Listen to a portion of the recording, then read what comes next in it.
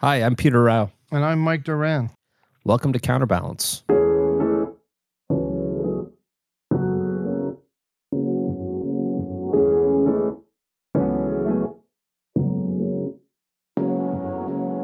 Peter, today we're going to have two friends of mine on, Liel, Leibovitz, and Jacob Siegel. They just wrote an article in Tablet magazine that is causing lots of consternation in many different quarters. They wrote this article saying that the United States should end its military aid to Israel, but not for the usual reasons that you hear people call for ending military aid to Israel. I'm really looking forward to this just because I like articles that stir things up. And with that, looking forward to talking to them. Mike, over to you. Welcome, Liel and Jacob. The two of you have caused quite a stir in Tablet magazine, calling for an end to U.S. Military assistance to Israel. Why don't we start this by turning to you, Liel, and just give us a quick summary of this very heretical argument that you have made. Well, I will, in good rabbinic fashion, of course, defer to my learned colleague Jake, but rather comment or make to sort of two or three kind of preamble to the argument type of argument. First of all, I want to say that our argument to end U.S. aid to Israel was an argument made for all the right reasons. I believe that there are quite a few wrong reasons to make this argument. The right reason is at its core based on the following premise. It is based on the understanding, which is still, I think, quite dim, even for a lot of people who hold the so-called special relationship between Israel and the United States sacred, that aid isn't like you would imagine it, a covered wagon loaded with diamonds and gold arriving at just the right moment to allow the poor besieged Jews in the Middle East, the comfortable material goods to save themselves from their enemies.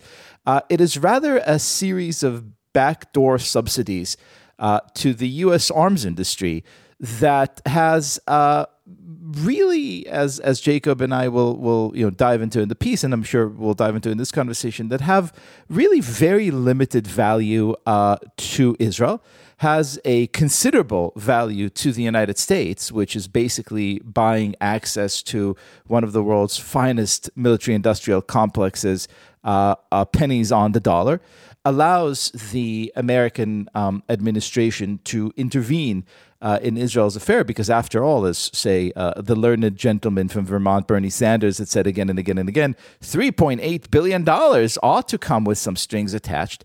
And as a result, really sets Israel up as a stage on which America could hold its political psychodramas with Israel cast as the villain in this morality play. We argue that it is time for the relationship, which is indeed special and indeed timeless and indeed predicated on eternal truths like both nations' historical beliefs and religious convictions. It is time for this relationship to take itself to the open market, where Israel could be free to sell its many, many, many wares, which it now has, to whichever bidder it wants, and as a result also purchase whatever it wishes to purchase from Washington, D.C. And it is time to sever an agreement that, as Jake, I'm sure, will elaborate, really is a relic of the Cold War that is simply no longer true to our current geopolitical reality. With that, why don't we turn to Jake? And Jake, let's get your take on the article before we start grilling you guys. The bottom line is that we are describing, first of all, a set of myths surrounding the relationship. So the first task of the article, the first task of the argument, is to dispel these myths. Not just the myth of the all-powerful Israel lobby, which is a fairly easy one to knock down, but also the myth of aid as an essential plank of U.S. support for Israel, without which Israel would either be, in the minds of pro-Israel people, without which Israel would be existentially endangered, or on the flip side, without which the Israelis would finally be cowed and forced to accept humbled and forced to accept the wisdom of Western policymakers, which is how the sort of anti-Israel people see aid as a prop that enables the Israelis to continue acting in these horrible, indefensible ways and refusing to make peace, etc. So the first thing we're doing is simply explaining the mechanics of the relationship and demonstrating that, in fact, that's not the case at all, that the aid, such as it's called, is really credits that the Israelis are given to then make purchases from the U.S. arms industry. And that the nature of the aid, therefore, is in effect a subsidy to the U.S. arms industry, not an act of charity or a handout. Now, why is this something that we want to end? Simply because we believe it doesn't benefit either country. The emphasis in our article for Tablet was on the ways in which aid effectively hurts Israel, because we think that that's the case, and also because we understand the depth of the emotional argument here. It's not an accident that the organized pro-Israel lobby in the U.S., and AIPAC is the most obvious institution, but it's hardly the only one. It's no accident that they make the number one strategic priority for these organizations is the continuance of aid. And they have made aid the centerpiece of a larger, basically they've made it this sort of loyalty test and centerpiece of pro-Israel attitudes or support. So if you don't support aid, supposedly you are, you're anti-Israel. And so our piece was really aimed, Tablet's a Jewish magazine, our piece was aimed at American Jews and getting them to understand that this is not the case, and that in effect they've been manipulated into thinking that. But if you pull out for a second, and I'll make this the last point. If you pull out and you look at it in the broader sense, it's not actually benefiting either country. Aid specifically is not benefiting either Israel or the U.S. Now, the U.S. derives some obvious advantages from aid, which we enumerate in the piece, but those advantages are outweighed by the strategic framework that it locks the U.S. into, not only vis-a-vis Israel, but vis-a-vis a broader foreign policy. And so the bottom line argument is that it's not helping either country. That's a more counterintuitive argument to make in regards to Israel, since Israel is the recipient of the aid. But that's essentially where we're coming from, and I'm happy to both hear why we're wrong about this and also attempt to defend this. I'll pass the microphone to Peter in 1 second, but before I do, I have to take strong issue with one thing that you said, Jake, and that's that you called Tablet a Jewish magazine, and I write for Tablet, so I'd appreciate it if you'd say mostly Jewish magazine. Our definition of Jewish is interesting. So it's you writing for Tablet is further proof that it's a Jewish magazine. Oh, okay. In that case, for Jews and the people fine. who love them. In that case, no problem.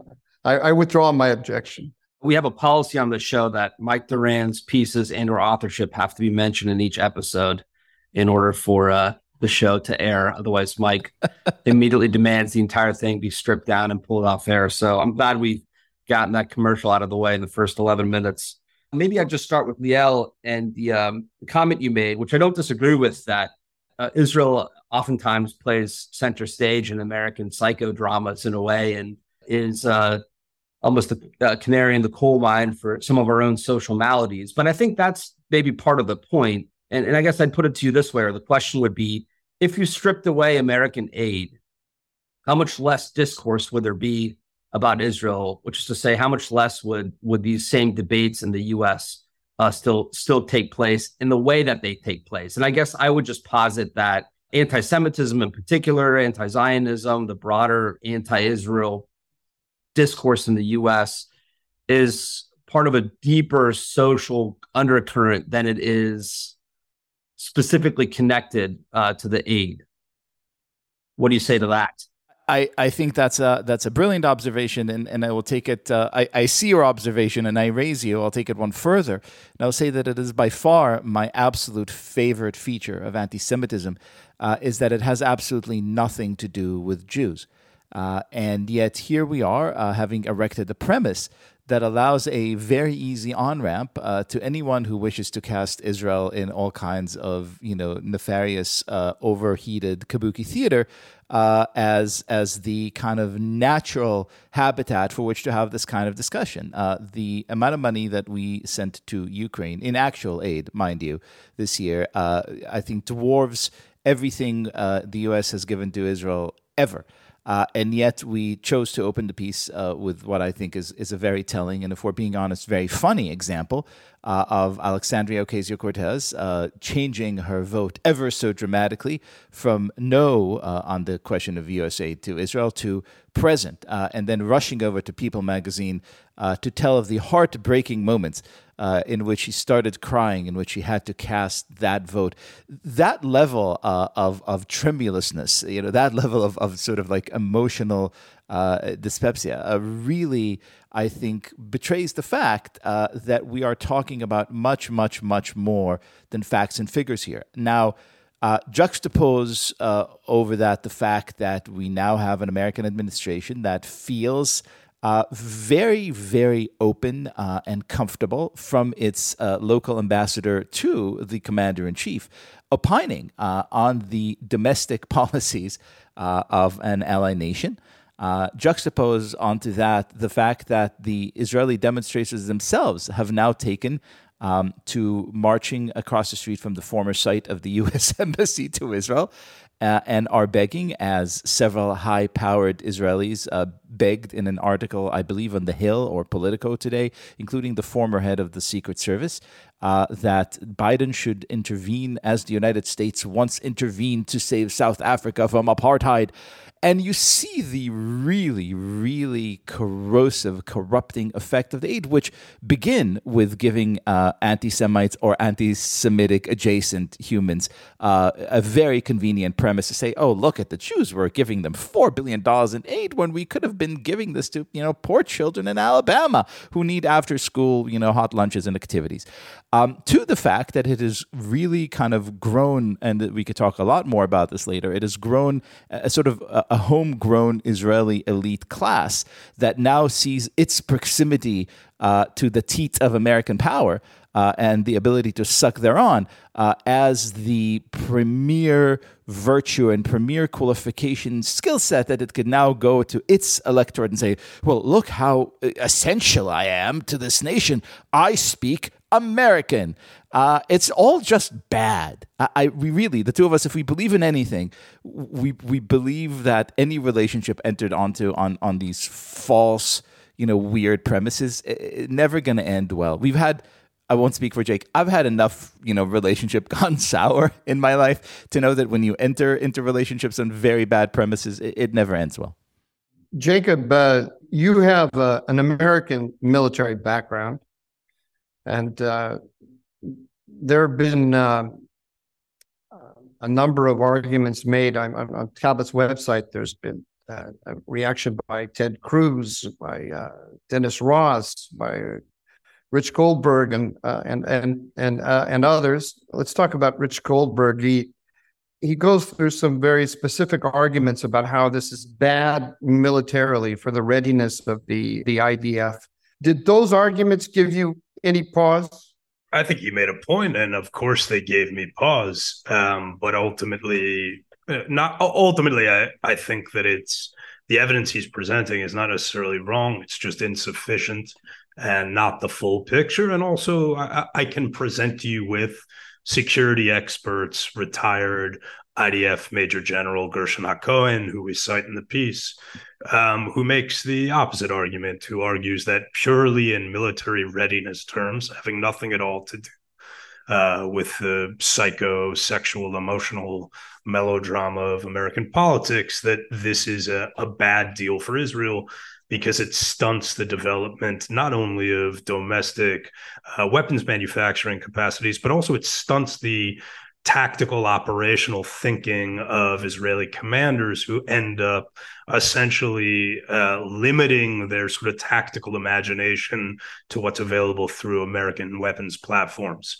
And I do have an American military background, and I see this from both sides. And the arguments about the ways in which aid gets wrapped into this sort of operatic thing that's playing out in American politics, in which Jews get cast in all sorts of roles, but often as schemers and villains, among other roles.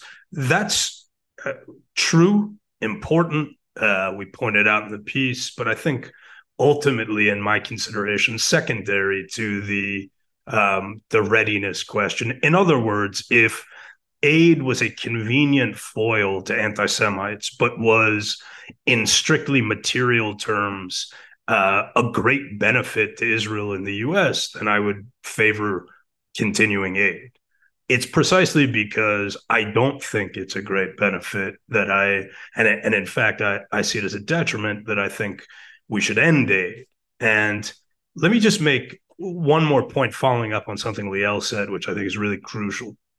This Israeli leadership class that now views its own mandate, now views its ruling legitimacy and authority as being essentially a function of its proximity to American power, I think it's easy or intuitive to understand why that might be bad for Israel.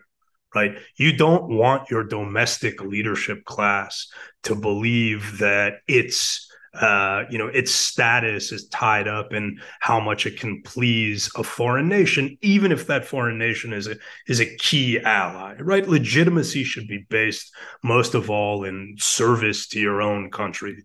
The benefit you provide to your own people. So it's easy to understand why that's bad for Israel. Let me explain why that's also bad for America. I am, in general, opposed to the American management of a system of client states in which core American national security interests take a back seat to the servicing of clients and client states. And I make a distinction between client states and strategic allies. A strategic ally possesses or presents a core value, a core benefit to the U.S. core national security interests. Clients within the current American imperium, as it were, benefit the American ruling class. So in other words, the management of the Israeli ruling class by the American ruling class benefits the ruling class of both nations. It does not necessarily, obviously, in any sense, straightforwardly benefit either the U.S. or nation of Israel. And I'm happy to draw that out further, but I think that that's a key point to make, because it explains why, even in an arrangement where there's a lot of money flowing back and forth, and there are a great number of officials on both sides who are interested in preserving the status quo, and I'm not making any claims about the motivations of those officials. I'm merely pointing out that there's a lot at stake here, and there's a status quo in which officials on both sides clearly benefit. It is not at all clear that the nations benefit in a fundamental sense. Peter and Mike, can I be the pushy Israeli and ask to add on to something Jake just said, very strictly based on the military capability question? I'm asking for permission. It's the most un-Israeli thing I think I've ever done in my life. I should have my citizenship revoked. Look, the most un-Israeli thing you've done in your life is write the piece about ending aid from the United States to Israel. I walk in. I'm in Tel Aviv now, and I walk incognito. I wear my Mets cap and my head low.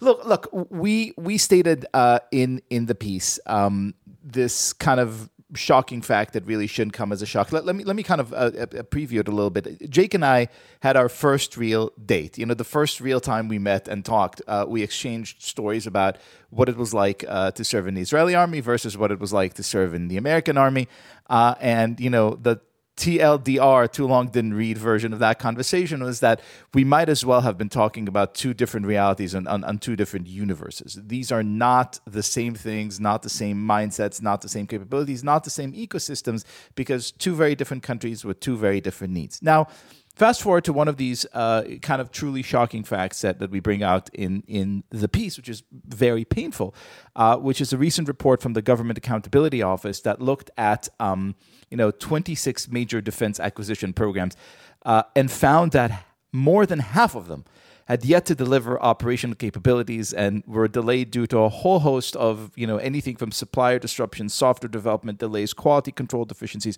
whatever brokenness in the system you can imagine. Now, here you have an Israeli ecosystem that is specifically, defense industry, that is specifically built on this notion of nimbleness, of kind of like a lot of improvisation, a lot of sort of like needs-based solutions, complete lack of hierarchy.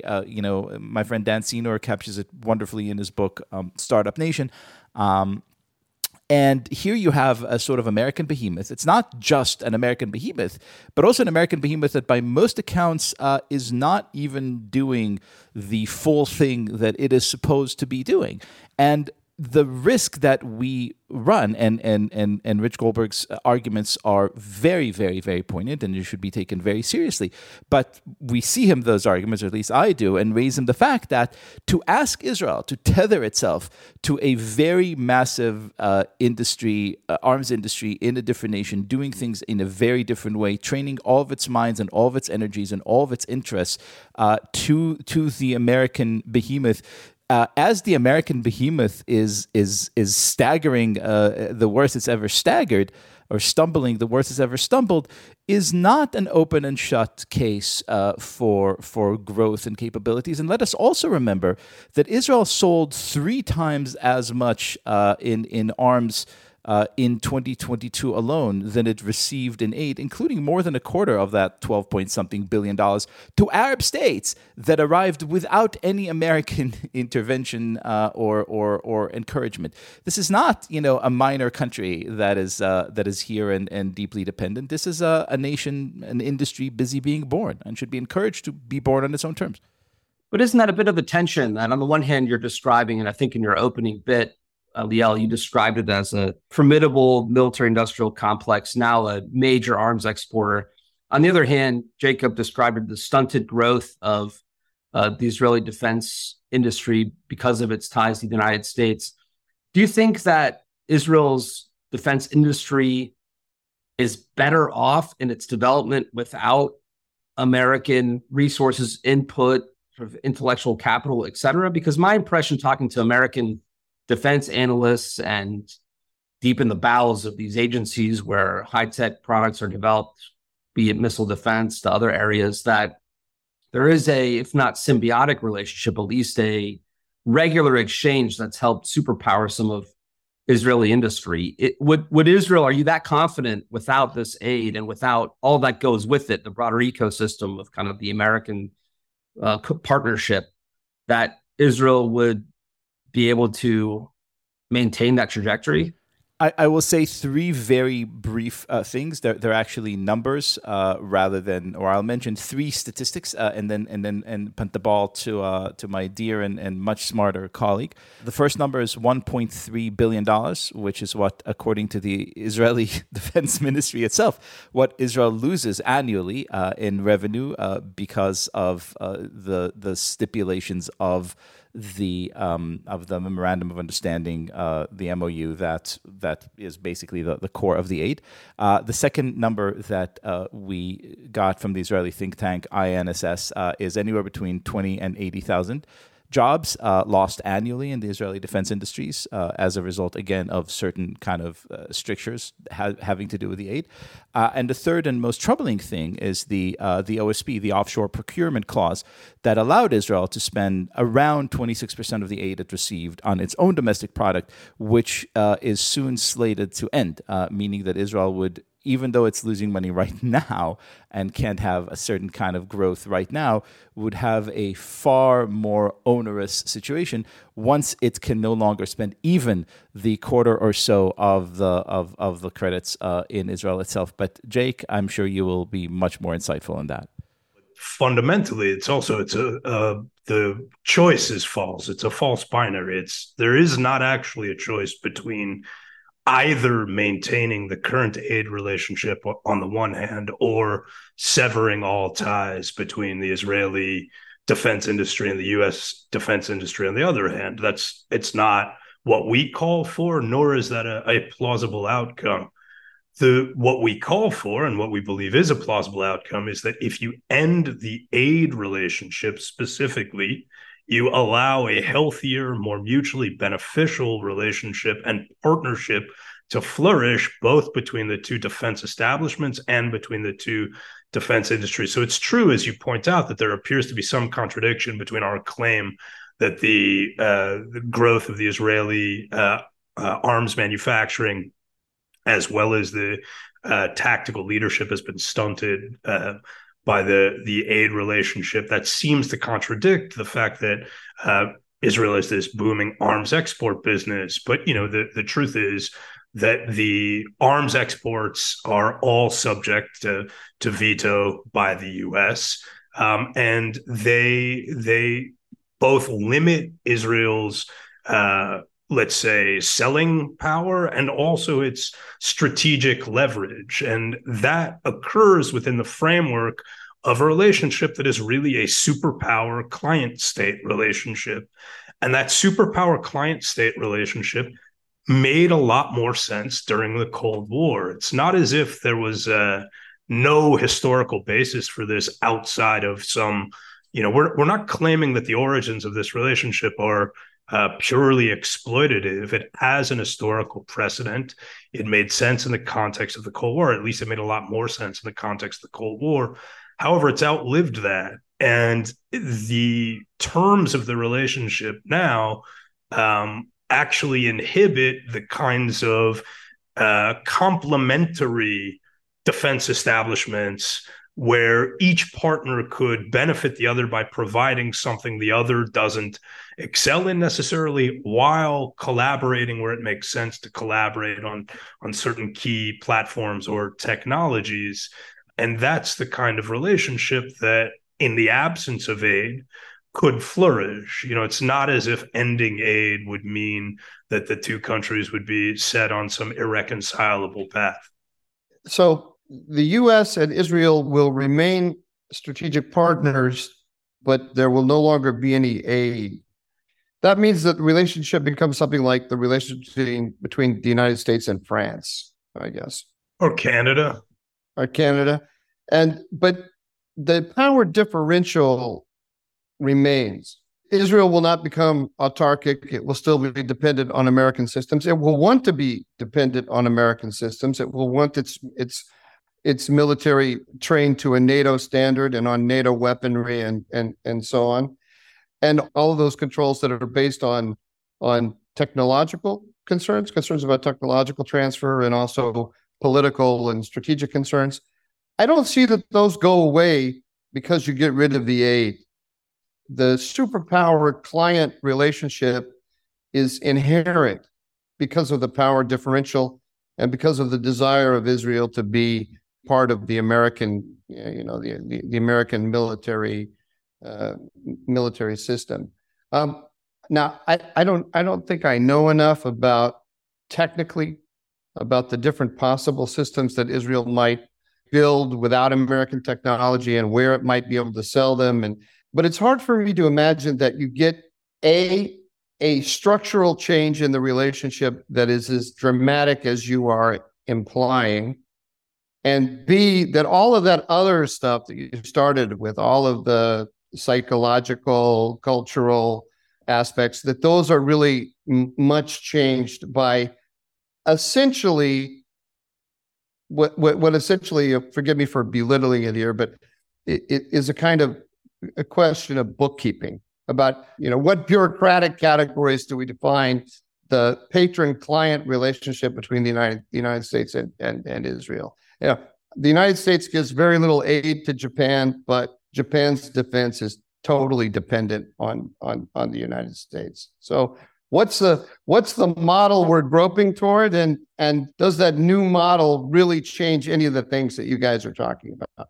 Well, look, one of the counter arguments here is that for instance, the elimination of the OSP provision, which had allowed Israel to continue producing something like 26% of its armaments domestically, and which gets phased out in the current MOU, is not just bookkeeping. There are, and the figures Liel cited attest to that. It has a significant impact on the domestic arms industry. It also has a significant employment impact. There are other aspects of this that would be less immediately consequential, but what you're looking at in both countries is a conjoined defense industry, which is simultaneously over-financialized and under-capitalized, right? The U.S. is having difficulty producing artillery pieces. The U.S. is having difficulty building new naval ships. We're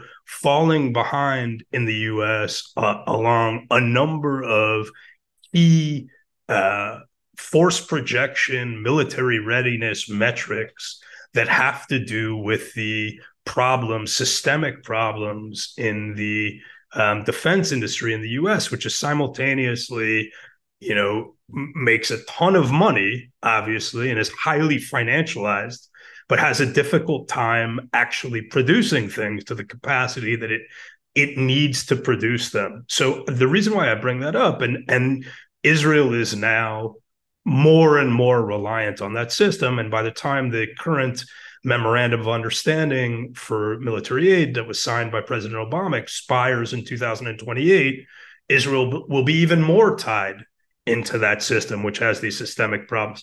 Now that creates issues for both the U.S. and Israel, because it means that the U.S., the problems I just spelled out, those are obvious problems for Israel as well.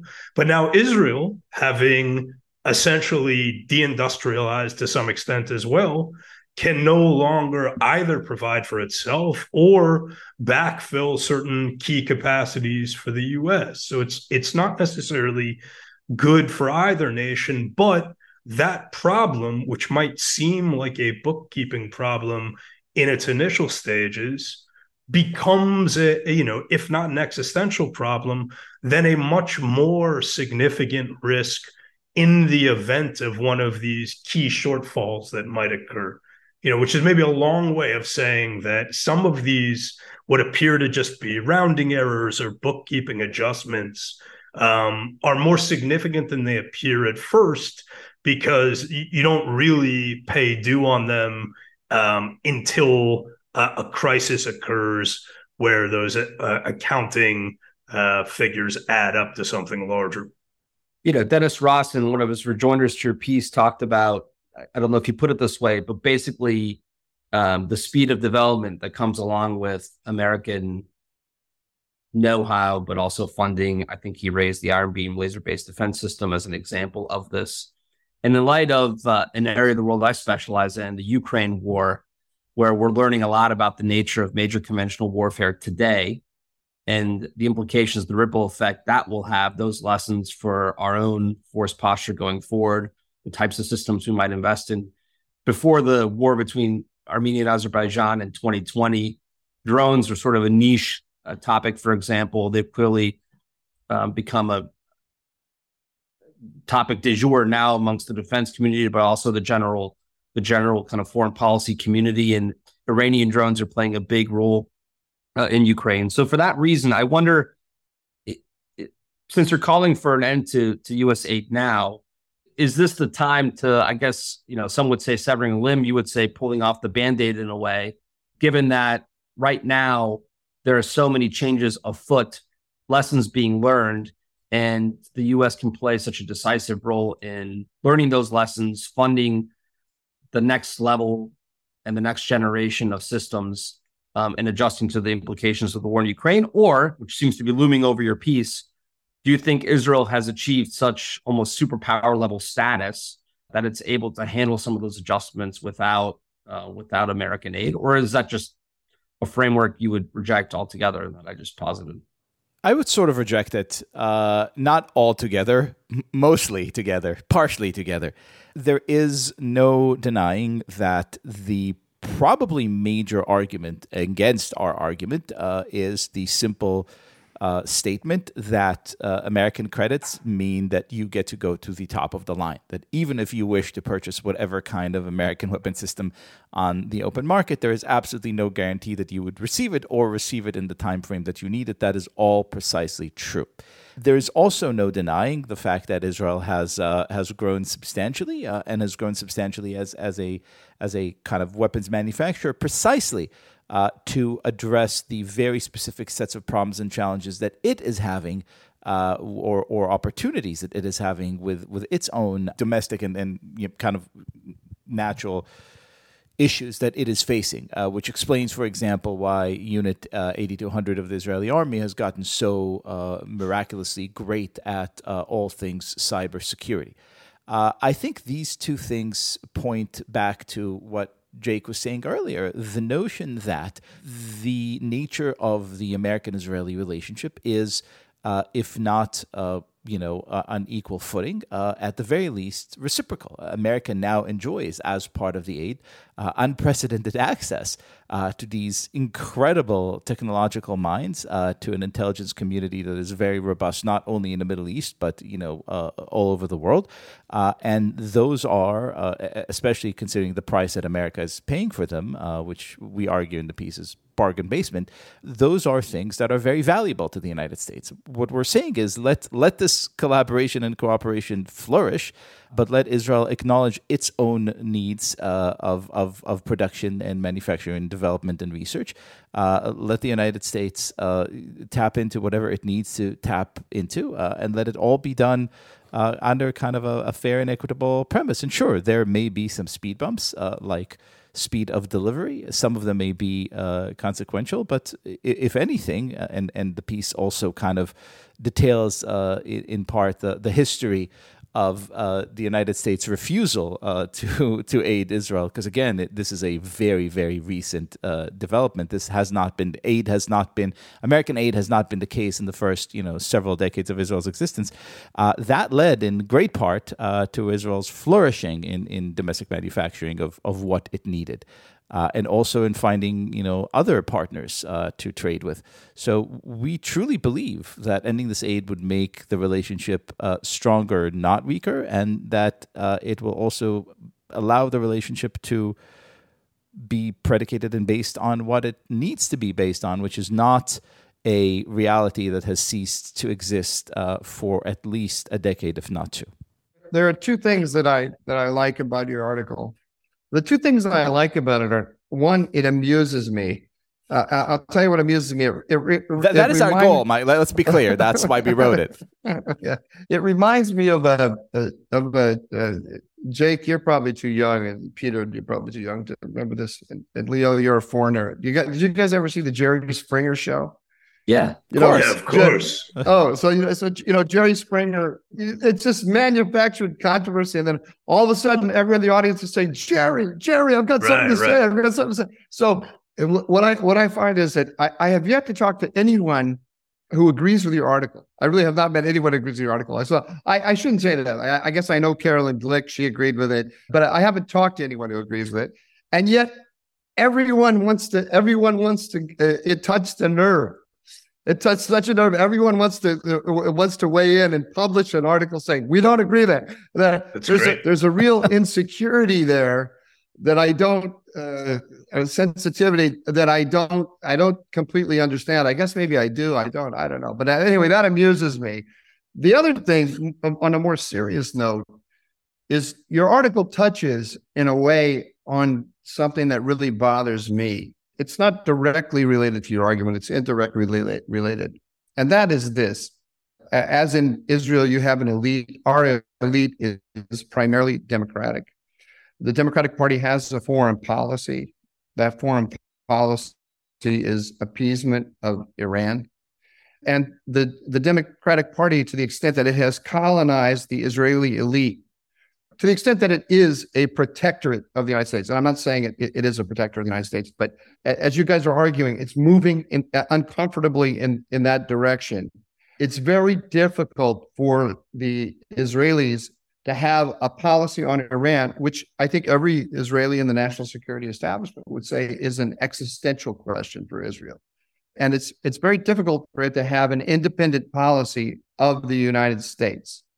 It's very difficult for Israeli decision makers to stand up and even admit that this conflict exists, that this isn't a case of we have the same goals but different tactics as the administration would like to, is pretending. It's actually different goals, and it's different goals on an absolutely fundamental issue.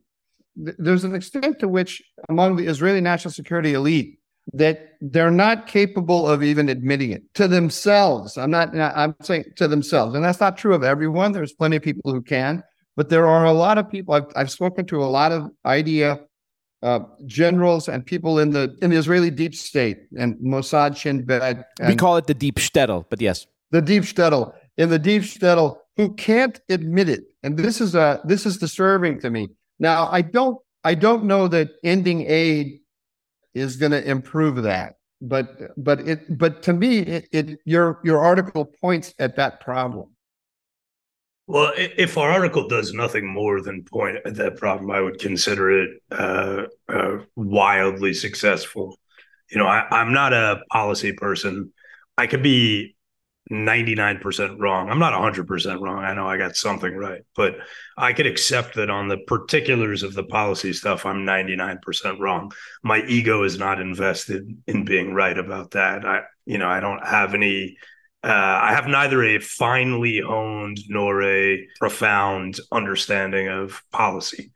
What I do understand is the nature of some of these strategic relationships, and that I have thought about. And what I do understand is the particular forms of corruption that the U.S. leadership has enlarged into a system of managing the world. And I understand that not simply from studying the case of U.S. military aid, but from my experience in Iraq and Afghanistan, and from seeing the ways in which this larger sort of superpower client system is justified, the forms it takes, the various organs for distributing aid, the purposes of distributing aid in Afghanistan as much as in Israel. And what you're describing, Mike, in terms of the Israeli elite's inability to recognize its own interests, I think is clearly true. And there is a flip side to that, which is that if you believe, as I do, that the purpose of a foreign policy is to make and keep peace among ourselves and with all nations, and I quote the late Angelo Codevilla, himself quoting Abraham Lincoln and enunciating that as the essential point of a foreign policy. These kinds of elaborate client superpower relationships actually obscure those fundamental security questions on both sides. They make the one side invested in distributing its bounties in order to pay off protectorates and dependencies, and they make the other side invested in getting that money, and it obscures the fundamental question of interests and national interests on both sides. I could be wrong. I should say we could be wrong. Let me spread the liability around a bit. We could be wrong about everything else, but I know that we're right about that. And if we do nothing more than to make people take a harder look at that, I would be very pleased. On that note, then, on how did Iran factor into writing this article? I mean, what were you thinking about Israel's relationship, deterrence, war and peace, this particular moment in which Iran's charging towards the nuclear threshold, or perhaps it's put on the brakes, perhaps it's accelerating, however you read it. What is your take on how Iran factored into this? The immediate way in which Iran factored in was that the current memorandum of understanding, so the current aid agreement, which was signed by President Obama in 2016, went into effect in 2018, lasts a decade, okay, and which was famously touted in headlines across the US and in Israel as the largest MOU ever signed, the biggest aid agreement ever signed, corresponded to the massive push for the Iran deal within the Obama administration. So in a conceptual sense, in thinking about what is U.S. military aid to Israel, what does it do? What does it do on both sides? The starting point was that the biggest aid deal ever signed in history was signed by the administration that was simultaneously empowering Iran and centering Iran within this new framework of balancing equities in the Middle East. Yeah, although I guess just to push back on that, the counterpoint could be that despite Netanyahu's rather open disagreement with the administration, he still landed the biggest aid package in U.S. history. No, so it doesn't actually mute. Go ahead. But look, I have very little to add here because look, I went to film school. That's literally almost the entire extent of my education. Imagine the opening scene from The Godfather. Right? Here's Obama saying, "You come to me on the eve of signing the memorandum of understanding. You don't call me Godfather." It's literally that move, right? You don't need to be a Hudson Institute, brilliant analyst. You just have to kind of look at the power dynamics. And yes, Bibi was in a very tough spot. He made a move which could certainly be defended, but also could very easily be understood by what else is the guy supposed to do? Here he was with something that would have translated as a really big victory, and the rejection of which would have translated as a paradigm shift, which, as Mike very succinctly and accurately described, is something that is not even being entertained, even in the abstract level, by virtually the entire monochromatic defense establishment. As Jews, we believe that kind of unity is deeply troubling. We run away whenever we see that level of agreement and inability to contemplate dissent. And Iran has everything to do with it because Iran is, it's the spectre haunting everything here. And again, I believe thoroughly that it is no coincidence that the current MOU dovetailed so neatly with the Iran deal. Okay, so Dennis Ross responded to you guys by saying, "Wrong message, wrong moment. You're emboldening the enemy exactly when we need to have a unified front." I think you basically answered that, but why don't you give a direct answer to that? Well, first of all, I to those keeping track of the Nobel Peace Prize, we have now brought Dennis Ross and Ted Cruz in complete agreement. So you know where to find us. Send us the prize. We will come and accept.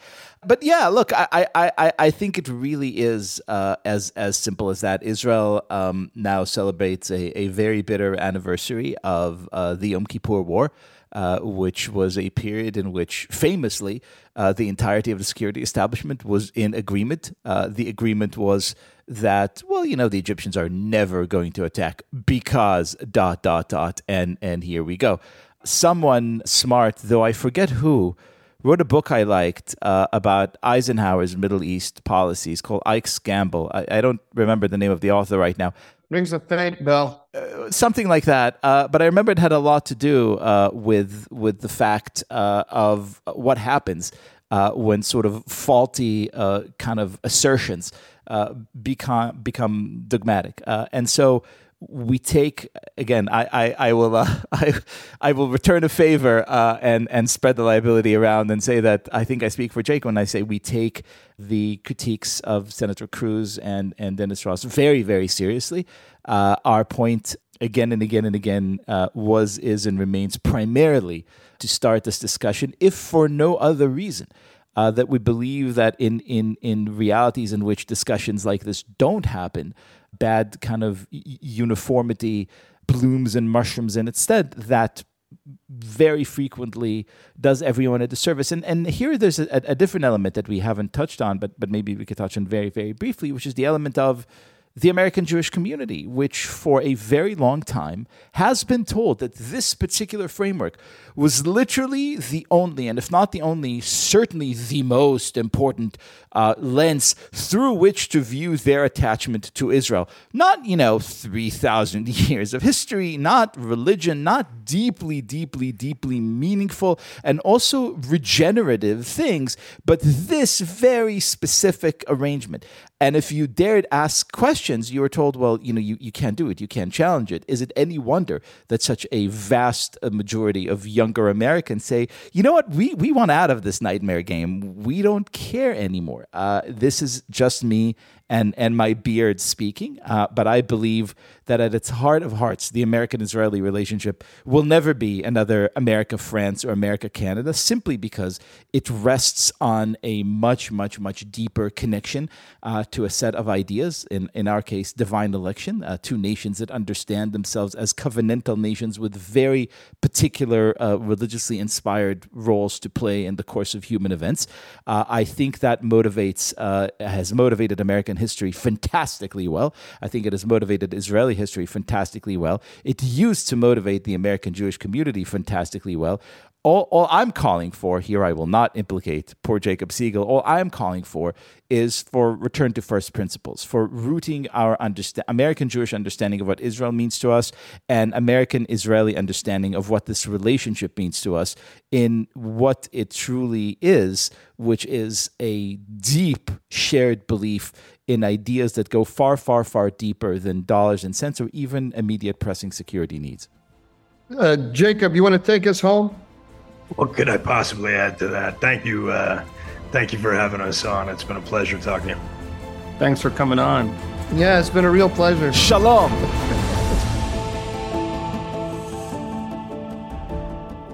Thanks for listening to this edition of Counterbalance. We're back in action. Please like and subscribe if you enjoyed today's conversation, and we will see you soon at a podcast near you.